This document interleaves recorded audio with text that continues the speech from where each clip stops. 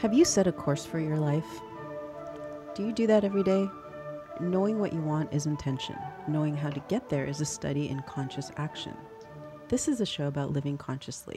It is about our choices, our hopes, our dreams, our work, our loves, our vision, and the practice of healing and becoming. Welcome to Cruising in the Light and Shadow. Hello, I am Sheila Marie, also known as Kicha. And this is Anana Moon. Hello, welcome everyone.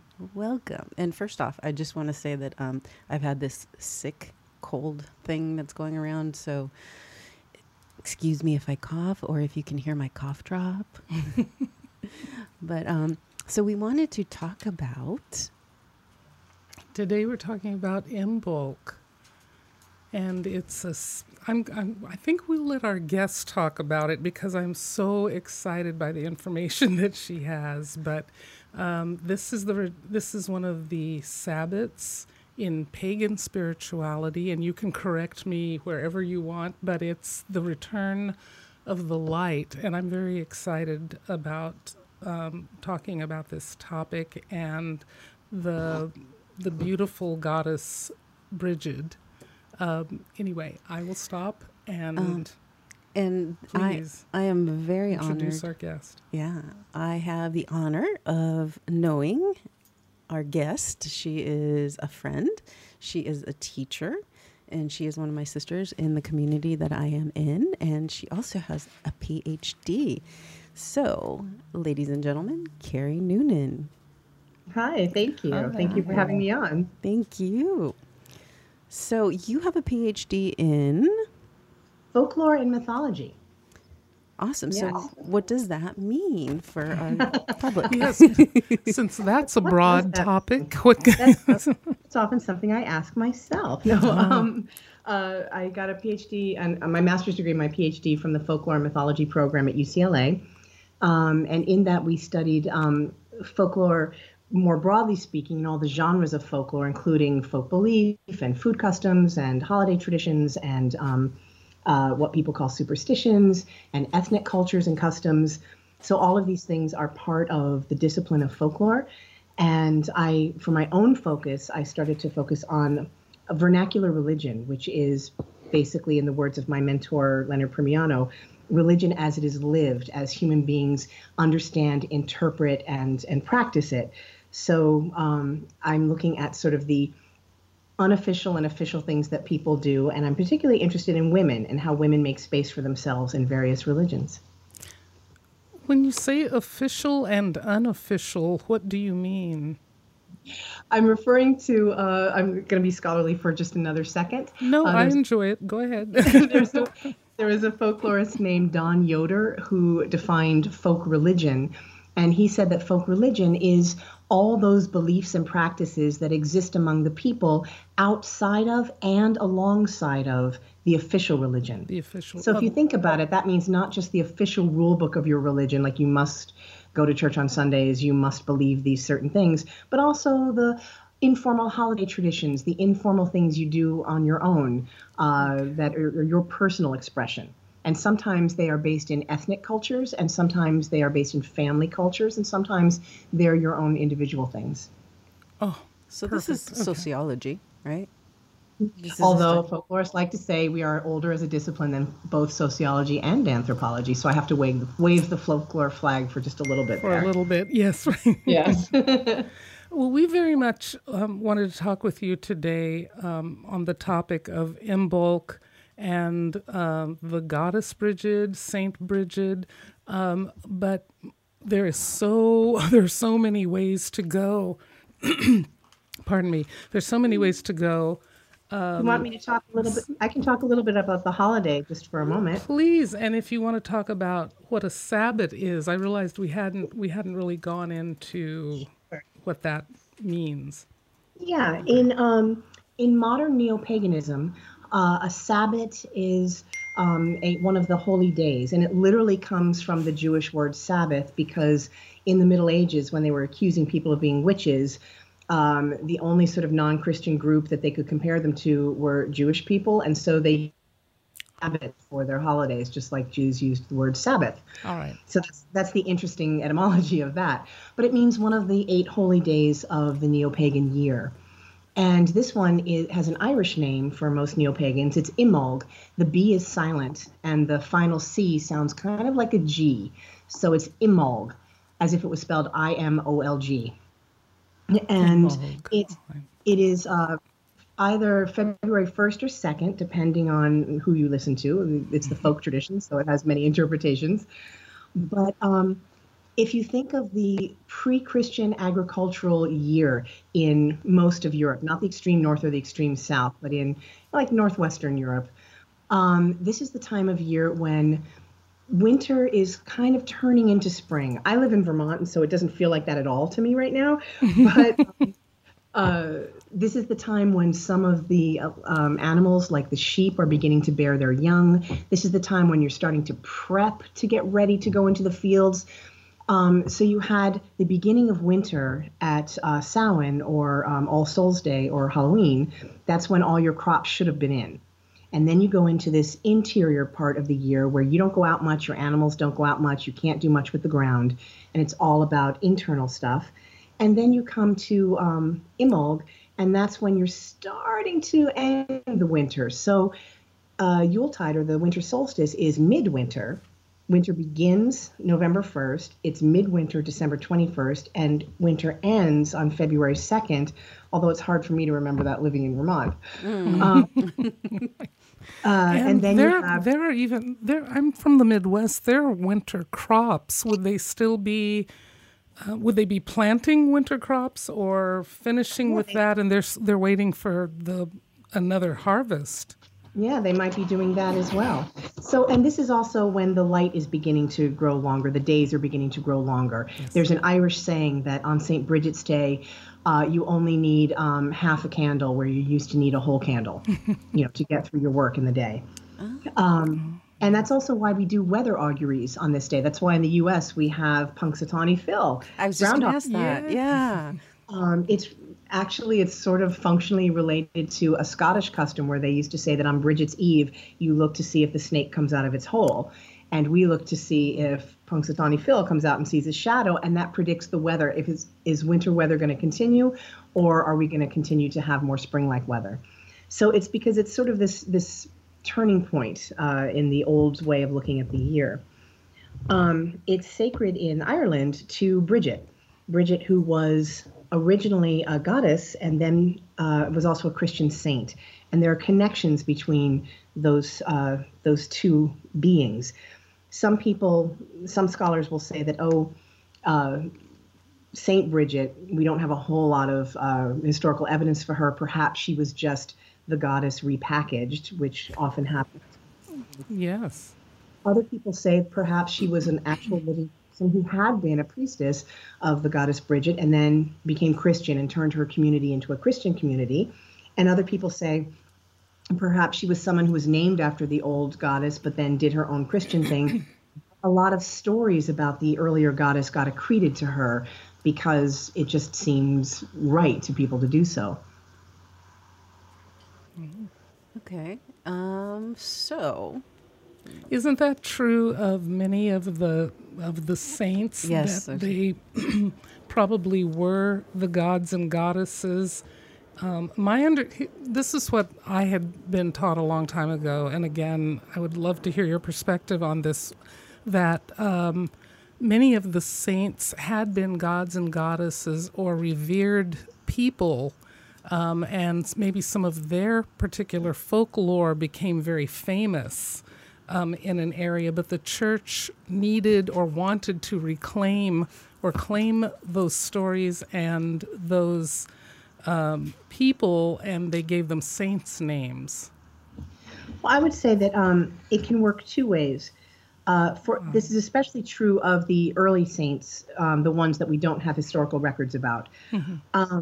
Sometimes when Christianity was coming in, the people who were converting the local folks would say, oh, you already honor this particular individual. Well, actually, that individual was a saint and devoted to Christ. And so you can still honor that person, but now they're a saint. Other times, it may have been that there was a holy person who was a Christian holy person, but because something about their attributes or what they did resembled an earlier sacred figure, people started to tell stories about them that included these stories of the earlier sacred figure. So sometimes it was from the top down, perhaps from the church reappropriating things, and other times it was from the bottom up, where people said, oh yeah, well, I know another story about someone like that, and it got attached to that person. No wonder there's so many stories that might lead to a saint, a deity. I'm A myth. I'm thinking about in Egypt as well. There, if you go along the Nile River, the stories change about the gods and goddesses. So this is fascinating. In early polytheistic religions, there was usually not one sacred text. Every locality had their own individual versions of the gods and goddesses, or they had their own local gods and goddesses, and they told stories about those. And it's only later that people tried to systematize them, and then they would come up with the problem that, oh, we have these competing stories. What do we do about that? But in a polytheistic system, you don't have to follow one understanding or one way of talking about a sacred figure. It's only important in the area that you live in, right? Right. Yeah. Please tell us some more about Bridget and some of the lore about her and then about Imbolc. Yes. Sure. So some of the writings that we know about the pre-Christian Bridget, the Irish monks had a very interesting kind of hubris, as you could say, sort of pride in their own culture. Ireland was never conquered by Rome, and so they never felt subservient to Latin necessarily, although they used Latin. They also wrote in the Middle Ages in their own vernacular Irish language. They also wrote down a lot of stories from their Irish culture, in addition to writing down stories about saints and other things. So one of the stories that was written down by medieval monks that we know about that was referring to these earlier stories talks about Bridget as being one of three sisters, daughter of the Dagda, which means the good God. One was Bridget of healers. She was a healing person. One was Bridget of the smithcraft. She ruled over smithing and creating things out of iron. And one was Bridget of the poets. And so that goes into, the Celts seem to love their trinities. They loved triple everything. If one was good, three was three times as good. Yeah. So, which is one of the reasons why Ireland became Christianized fairly easily, because the Trinity made so much sense to them. They already had a lot of trinities. So Bridget seems to have been a trinity of goddesses. Other people point to other parts of the Celtic world, and there seem to be goddesses in Roman Celtic areas who were called Brigantia, which seems perhaps to have been the same figure. There are Bridget's Wells all over Ireland, most of which probably were already sacred when Christianity came in. And what is exactly Bridget's Well? Because I hear that a lot.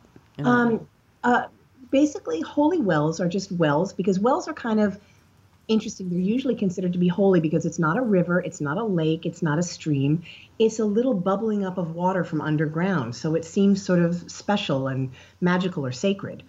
And so a Bridget's Well is a naturally occurring pool of water sacred to Bridget, and usually is considered to have healing properties.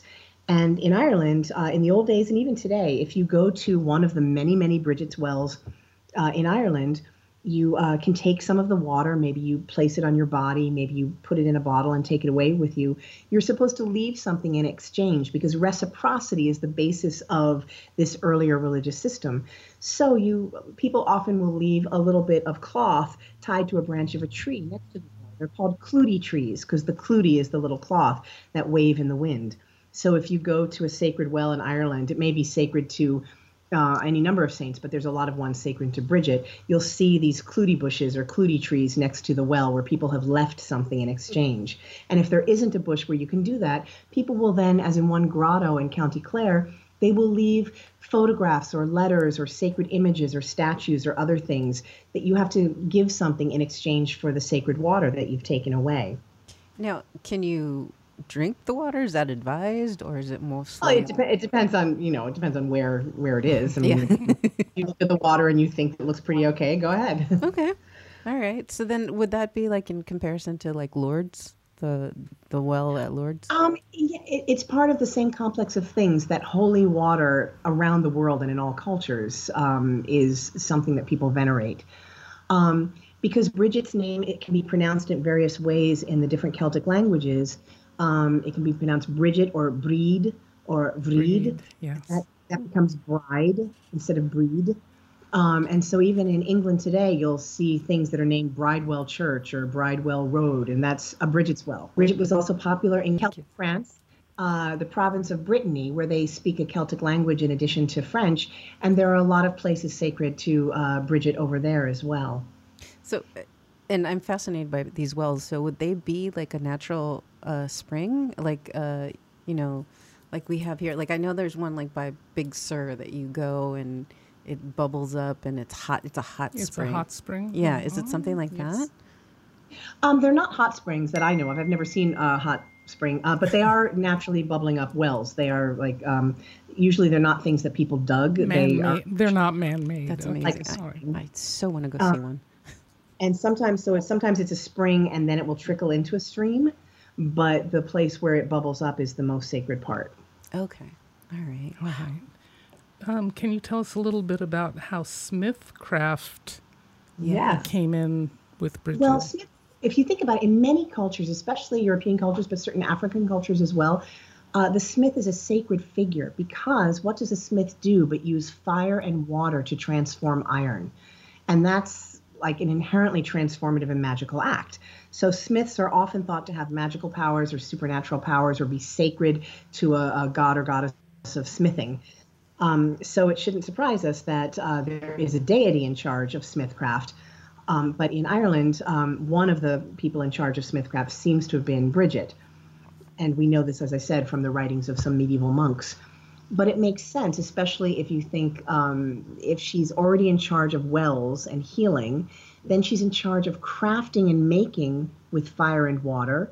And in a forge, not only are you forging farm implements, but you're also forging swords and things like that. So that's the other side of healing, isn't it? Yes. Yes. And she's also the goddess of poetic inspiration.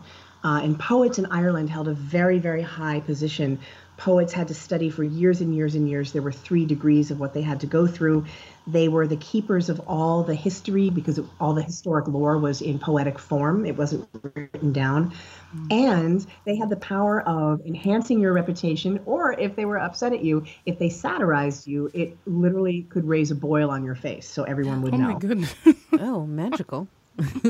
Are you talking about the bardic tradition, or It is am part- I it in was another area of? Yeah, no, you are. It Okay, was part good. of the bardic tradition. Yes, All you're right. All right. And Bridget also seems to have had something to do with animals and with the fertility of the land. And in my own research into Saint Bridget, we have some early medieval lives of Saint Bridget. A life of a saint is like a bio of the saint. They were really, really popular, just like biopics and fantasy are popular today. They would be read out loud from the pulpit in church on the saint's feast day. And they were usually a collection of marvel tales of these wonderful things that the saint had done. And they were really, really popular reading for everybody if you could read, or listening if you couldn't read. So Bridget has one of these written in Latin, one in Old Irish, and then another one in Latin. And as I was looking through these myself at the different kinds of miracles she was said to have done, I began to notice that an awful lot of her miracles had to do with dairy, food production, and other kinds of production. My favorite thing.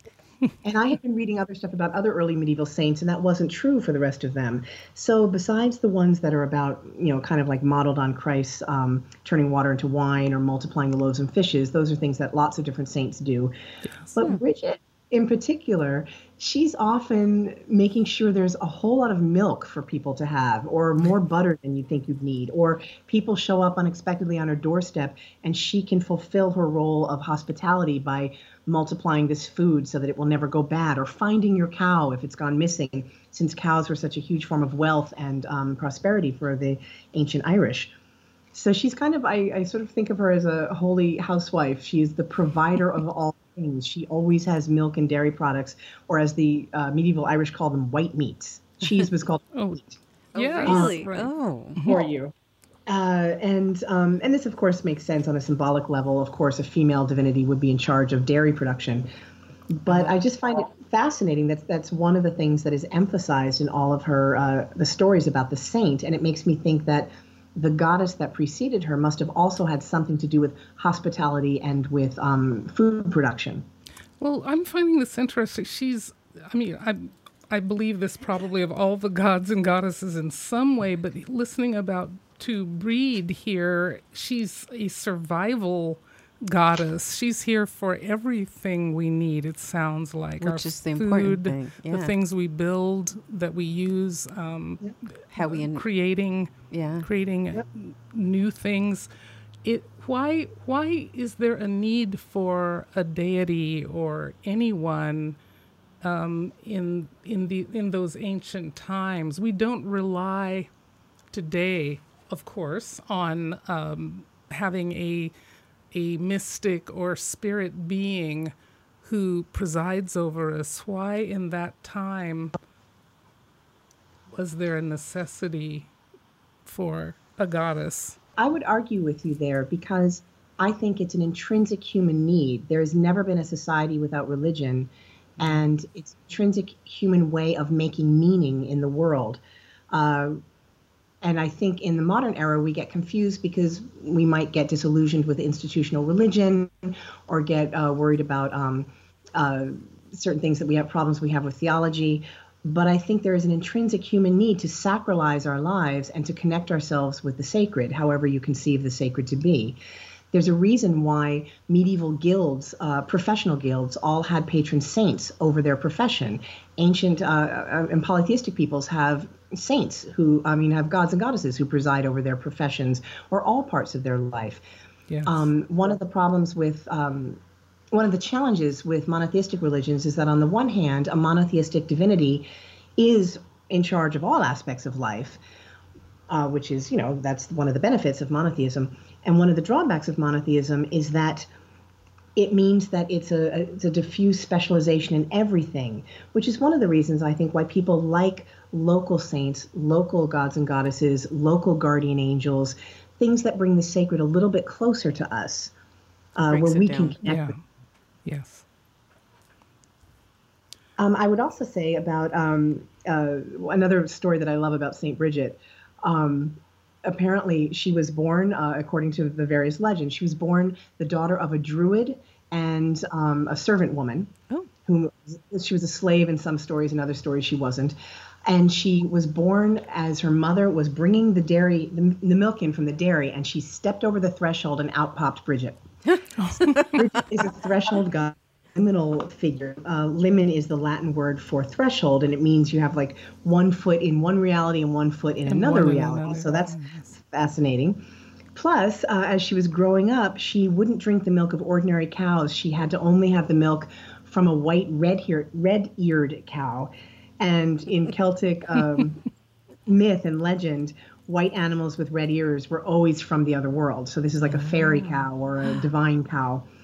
And then when she, one time she hung her cloak on a sunbeam without thinking of it. So she's having sort of interactions with fire, interactions with milk, which is just sort of fun. And then she decides that she wants to be a nun. So she tells her parents, and they freak out and they say, no, you have to get married. That's what you have to do for our family. You have to increase and multiply and all that stuff. There's a guy who likes you over there. And she says, no, I don't want to marry him. So she plucks out her eye so she'll look ugly. So she does. And the guy doesn't want to marry her. Yes. And then miraculously, unlike a bunch of other female saints in other parts of Christian Europe who pluck out their eyes and then they just have no eyes, she plucks out her eye and then it grows back. So once she decided not to marry, she could have her eye back again, which is nice. And then she goes to be made a nun, and she goes to this Saint Mel, who's an early Irish saint, who's a bishop, and he's going to consecrate her. And he's so dazzled by her holiness that by mistake, he makes her a bishop. Yeah. So she's a female bishop. And this may be a story to explain why the abbess of the monastery at Kildare, it was a dual monastery with both nuns and monks living in it. And she presided over both the nuns and the monks. And so I think the story was a way of explaining why a woman would get to preside over both men and women. Because that's the first. It's usually the male. The male, yes. Right. That's amazing. Okay. So for this holiday, in the 19th century and earlier, and maybe sometimes in the early part of the 20th century in Ireland, people would do all kinds of interesting and fun behaviors to mark this feast day. So the first thing you would do is, of course, you would eat butter. Ooh. And other things made with milk. And once the potato had been introduced into Ireland, you make lovely dishes such as colcannon or stamp. And you make sure that you churn butter that day. You give presents of butter and buttermilk to poor neighbors. Work was forbidden. You shouldn't spin or mill or cart anything. Don't do any smith work or plowing. You just rest on that day. People would make Bridget's crosses. They're in various shapes. Depending on what part of Ireland you were in, the Bridget's cross can look different. But you take rushes or reeds and you weave them into a cross shape. It's really more of a sun wheel than a cross. In some parts of Ireland, it actually even looks like a sort of a triangle or like what we call an ojo de Dios, the eye of God thing that you see in the southwest of America. Yes. And those are all Bridget's crosses, and then you bless them and you hang them up in your house, and it protects your house from high winds and fire, and it protects the health of everyone inside. So that's what you do. You would sort of renew your cross of reeds. You would make a new one, or you would bless the old one and then put them back up. And sometimes Bridget was believed to travel around with her cow and go from house to house. So you would put out some food for her, something with butter on it, of course, something for the cow to eat too. And sometimes in the north, they would set the table for one extra person and then invite a poor person passing by to come and eat in Bridget's share. Oh, how beautiful. Very much so. A little bit of cloth, which was called the mantle of Bridget, or the bratrie. And you put that out, and as the saint went by, she would bless it, and then you put it on your animals to protect them from illness and to protect them from other things, or you could put them on people in your household. So they're especially good for pains of the head or toothache or earache and sore throat. They can keep off bad magic like the evil eye and things like that. So that's what it was. That was considered to be good for. In some parts of Northern Ireland, someone would go outside, either a girl of the family or the dad of the house, dressed up like a woman, and would knock 3 times and say in Irish, "Go down on your knees and do homage and let the Blessed Bridget enter the house." And everyone inside would say, "Welcome, welcome to the Holy Woman." Oh. And the person dressed as Bridget would come in. Sometimes in other parts of Ireland, either groups of girls or boys, depending on which region you were in, would have a brídeag, a little symbol of Bridget, like a little corn dolly or a straw figure or something like that. And you'd go from house to house, say, "We're bringing Bridget's blessing," and people would give you food and drink in return. Sometimes boys would dress up in straw costumes, and they would carry a churn dash, the thing that you put up and down in a butter churn to make the butter. Yes, so, right. And they would decorate it, and that would be the biddy or the Bridget. And they were called the Biddy Boys, and they would go from house to house, and they would ask for food and drink in exchange for the blessings of Bridget. And of course, if you want to think of this really, really symbolically and Freudianly, here's these young men dressed as wild things in their straw costumes, and they're bringing this very phallic thing that makes something out of a female substance, and they're saying, "Hey, we're bringing you the blessings of this, just as spring is beginning." So Freud would really like that. So in Ireland, obviously, Bridget was a holiday. Is it still considered a holiday? Is it still observed? Well, it really depends on where you go, and it was never really, in the old days. In the agricultural year, you might take off, except you'd milk the cows that day, but nobody's had it off as work day. Today. Right. Yeah. And so some people might, they might remember some of this, but a lot of this is the stuff that maybe your grandparents or great-grandparents might have done. Some people are trying to revive some of these customs. I just read an account. There's a wonderful book edited by Patricia Monahan called Bridget, Son of Womanhood. I have an article in it, full disclosure, but it also has lovely articles about Bridget the Goddess and Bridget the Saint. And one woman talks about in Ireland going to a thing for a 97-year-old woman, and they did one of these old customs. They did the custom of the girdle of Bridget, which is a girdle is belt, and so it's a big rope belt with Bridget crosses hanging off of it, and you step through it several times and you pronounce a blessing, and it's to give blessings for you in the new year. And she did it with this old woman, and it was very moving to her that it was the resurrection of this old custom. So many of these, I always marvel at how many of these exist in other cultures and other folklore around the world. The stories are... Do you agree with, I don't know if we have time for this, but do you agree with the thought that it's not some mystic thing that traveled around the world, but that every society has the same things that they're dealing with in culture, that we're all dealing with life, death, sustaining our lives, healing, taking care of things. But I'm noticing so many symbols that exist in the tarot, that exist in other spiritual traditions, are right here with Bridget as well. Well, I think what folklore scholarship says, it forms my thinking, is that there's two ways for that to happen. And I think both go on all the time. One is diffusion, which means that people literally are passing customs from one to another. Perhaps I grow up in one place and I move to another place and I bring some of my customs and traditions and stories with me. And that influences the people around me. If they like it, they're going to take it, but they're going to localize it. And so something that maybe was about snow because I grew up in northern, Denmark, now becomes about rains because now I'm in Portugal. So it can happen through human contact in that way. The other way it can happen is through spontaneous generation. As you say, human beings are having some of the same existential problems. They all interact with environments. So desert cultures, mountain cultures, agricultural cultures are going to develop some similar symbols because they're dealing with similar realities of life. And birth, death, rebirth, all of that occurs to all human beings. So there's going to be some similarities because human beings are encountering the same problems and situations. And other times it's because there was actually some contact between peoples.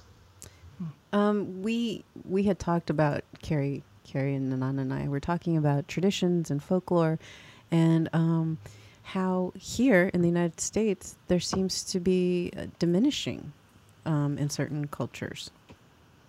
Well, I think one of the things that's happened because we are a nation that was formed, really only Canada and Australia and the U.S. share this in common, but we are formed from people who came from elsewhere. Unless we are Native Americans, we came here either willingly or unwillingly from elsewhere. So we don't have a long tradition of people interacting with this place, with this culture.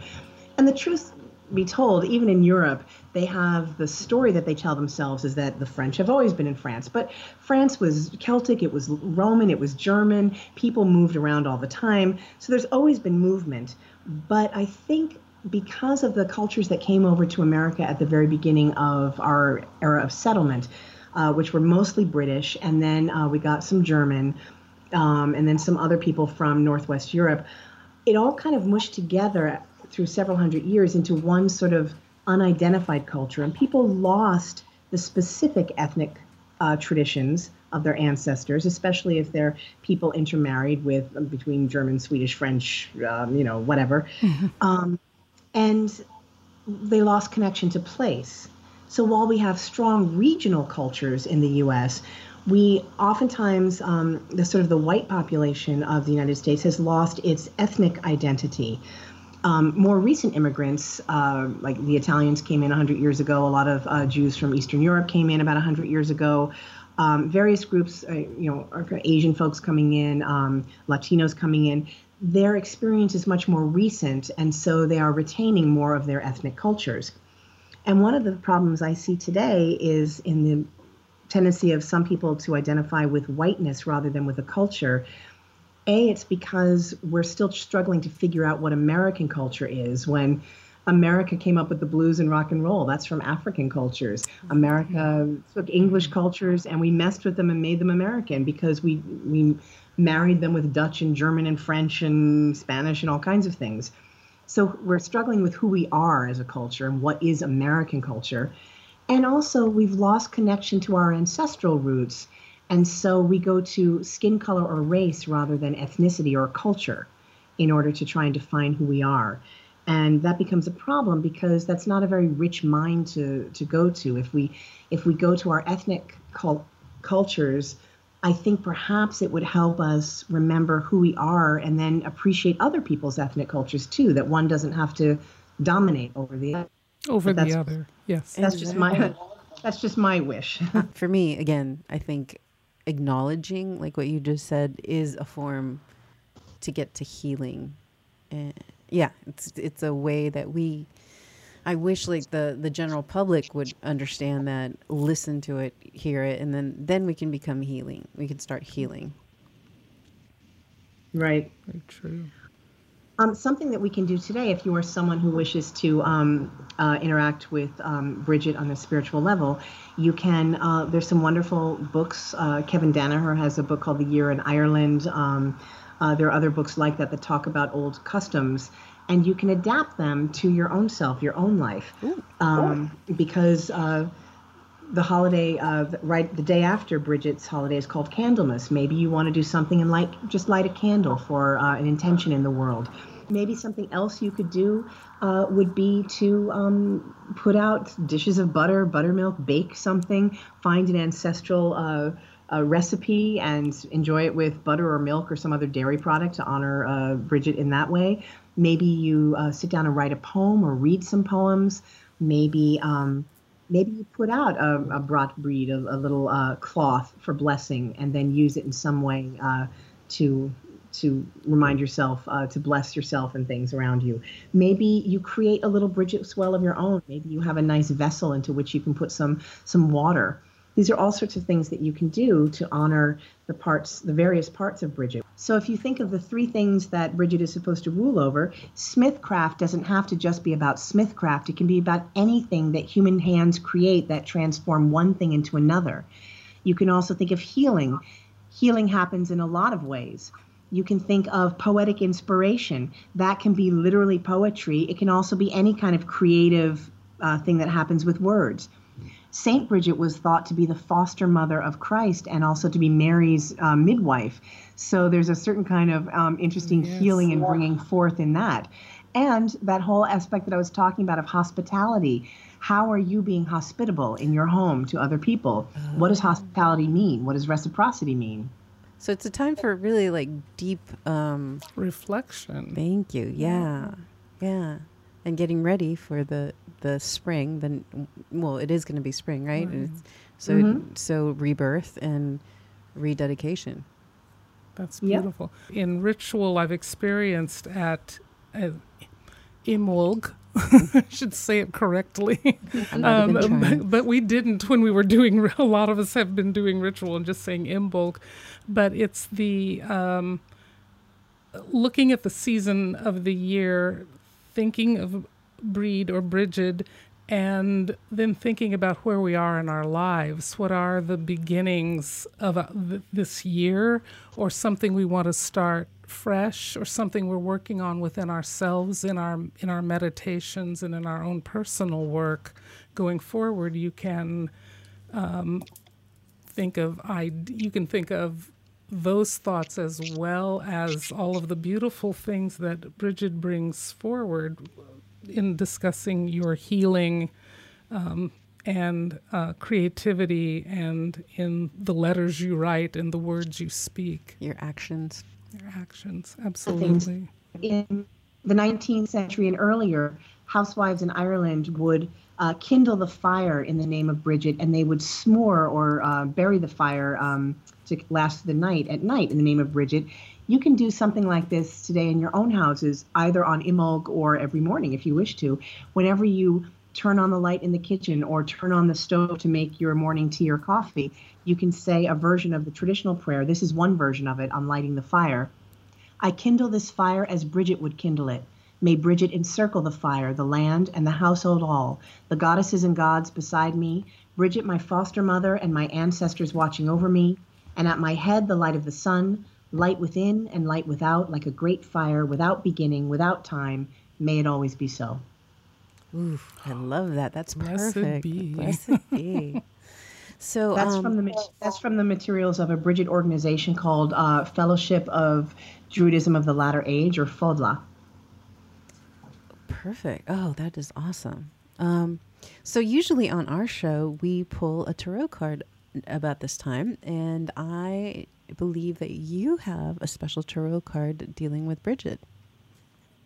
I do. Someone once gave me a deck called the Mother's Wisdom Deck by Nikki Dewart and Elizabeth Marglin. And it has a Bridget card with a lovely image on it of Bridget in a green cloak with a Bridget's cross at her throat, and she's holding a flame, and she's standing in front of a barren tree in snow. And I'm just going to read through a little bit of the words of Nikki Dewart and Elizabeth Marglin about this card. All right. Thank you. She's saying, today Bridget encircles you, beseeching you to live your life in widening circles of peace. When peace lives in your heart, it can spread to those in your inner circle. From there, it will radiate outward into the world. Mothers hold the seeds of a homegrown peace movement. Surrounded by sticks and stones and broken bones, not to mention sibling rivalry, peacemaking is at the crux of motherhood. The possibility of peace dwells in every moment. Bridget hovers over each brouhaha, waiting to land. Whether you are sipping a cup of tea or kissing a child goodnight, peace arises from the enjoyment of your present experience and each other. United by our love of children and a commitment to their welfare, we are similarly powerful advocates for peace. Practice filling your heart with the compassion that can transform your suffering and allow you to act in the name of peace. World peace can be that simple, and it begins with you. How can you fully embody your voice to declare peace? Whether by using nonviolent communication in your home, or teaching conflict resolution at a nearby school, or sending prayers for peace to the other side of the globe, ask that you rise above the daily fray, take a stand with the power of love. Be the peace you want to see in the world.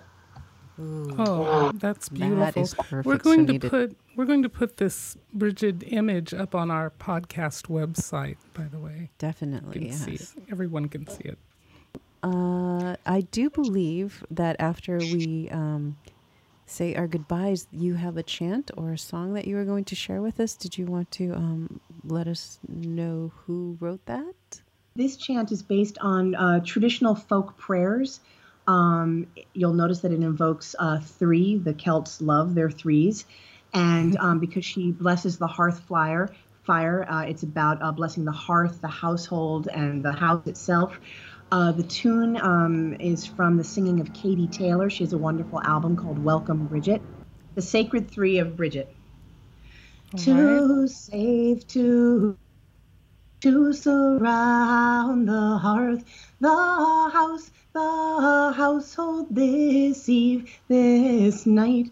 Oh, this eve, this night, and every night, every single night. To save, to shield, to surround the hearth, the house, the household, this eve, this night. Oh, this eve, this night, and every night, every single night. Wow. Oh. Thank you. Carrie Noonan, thank you for joining us for this podcast. Your knowledge, your wisdom, I appreciate. We all appreciate it. Is there any way, if anybody has any questions for you, that they can get a hold of you?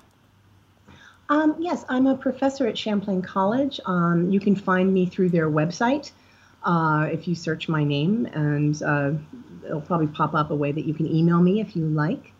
And it's been my pleasure to talk with you. Thank you so much. Thank you so Thank much, you Carrie. again.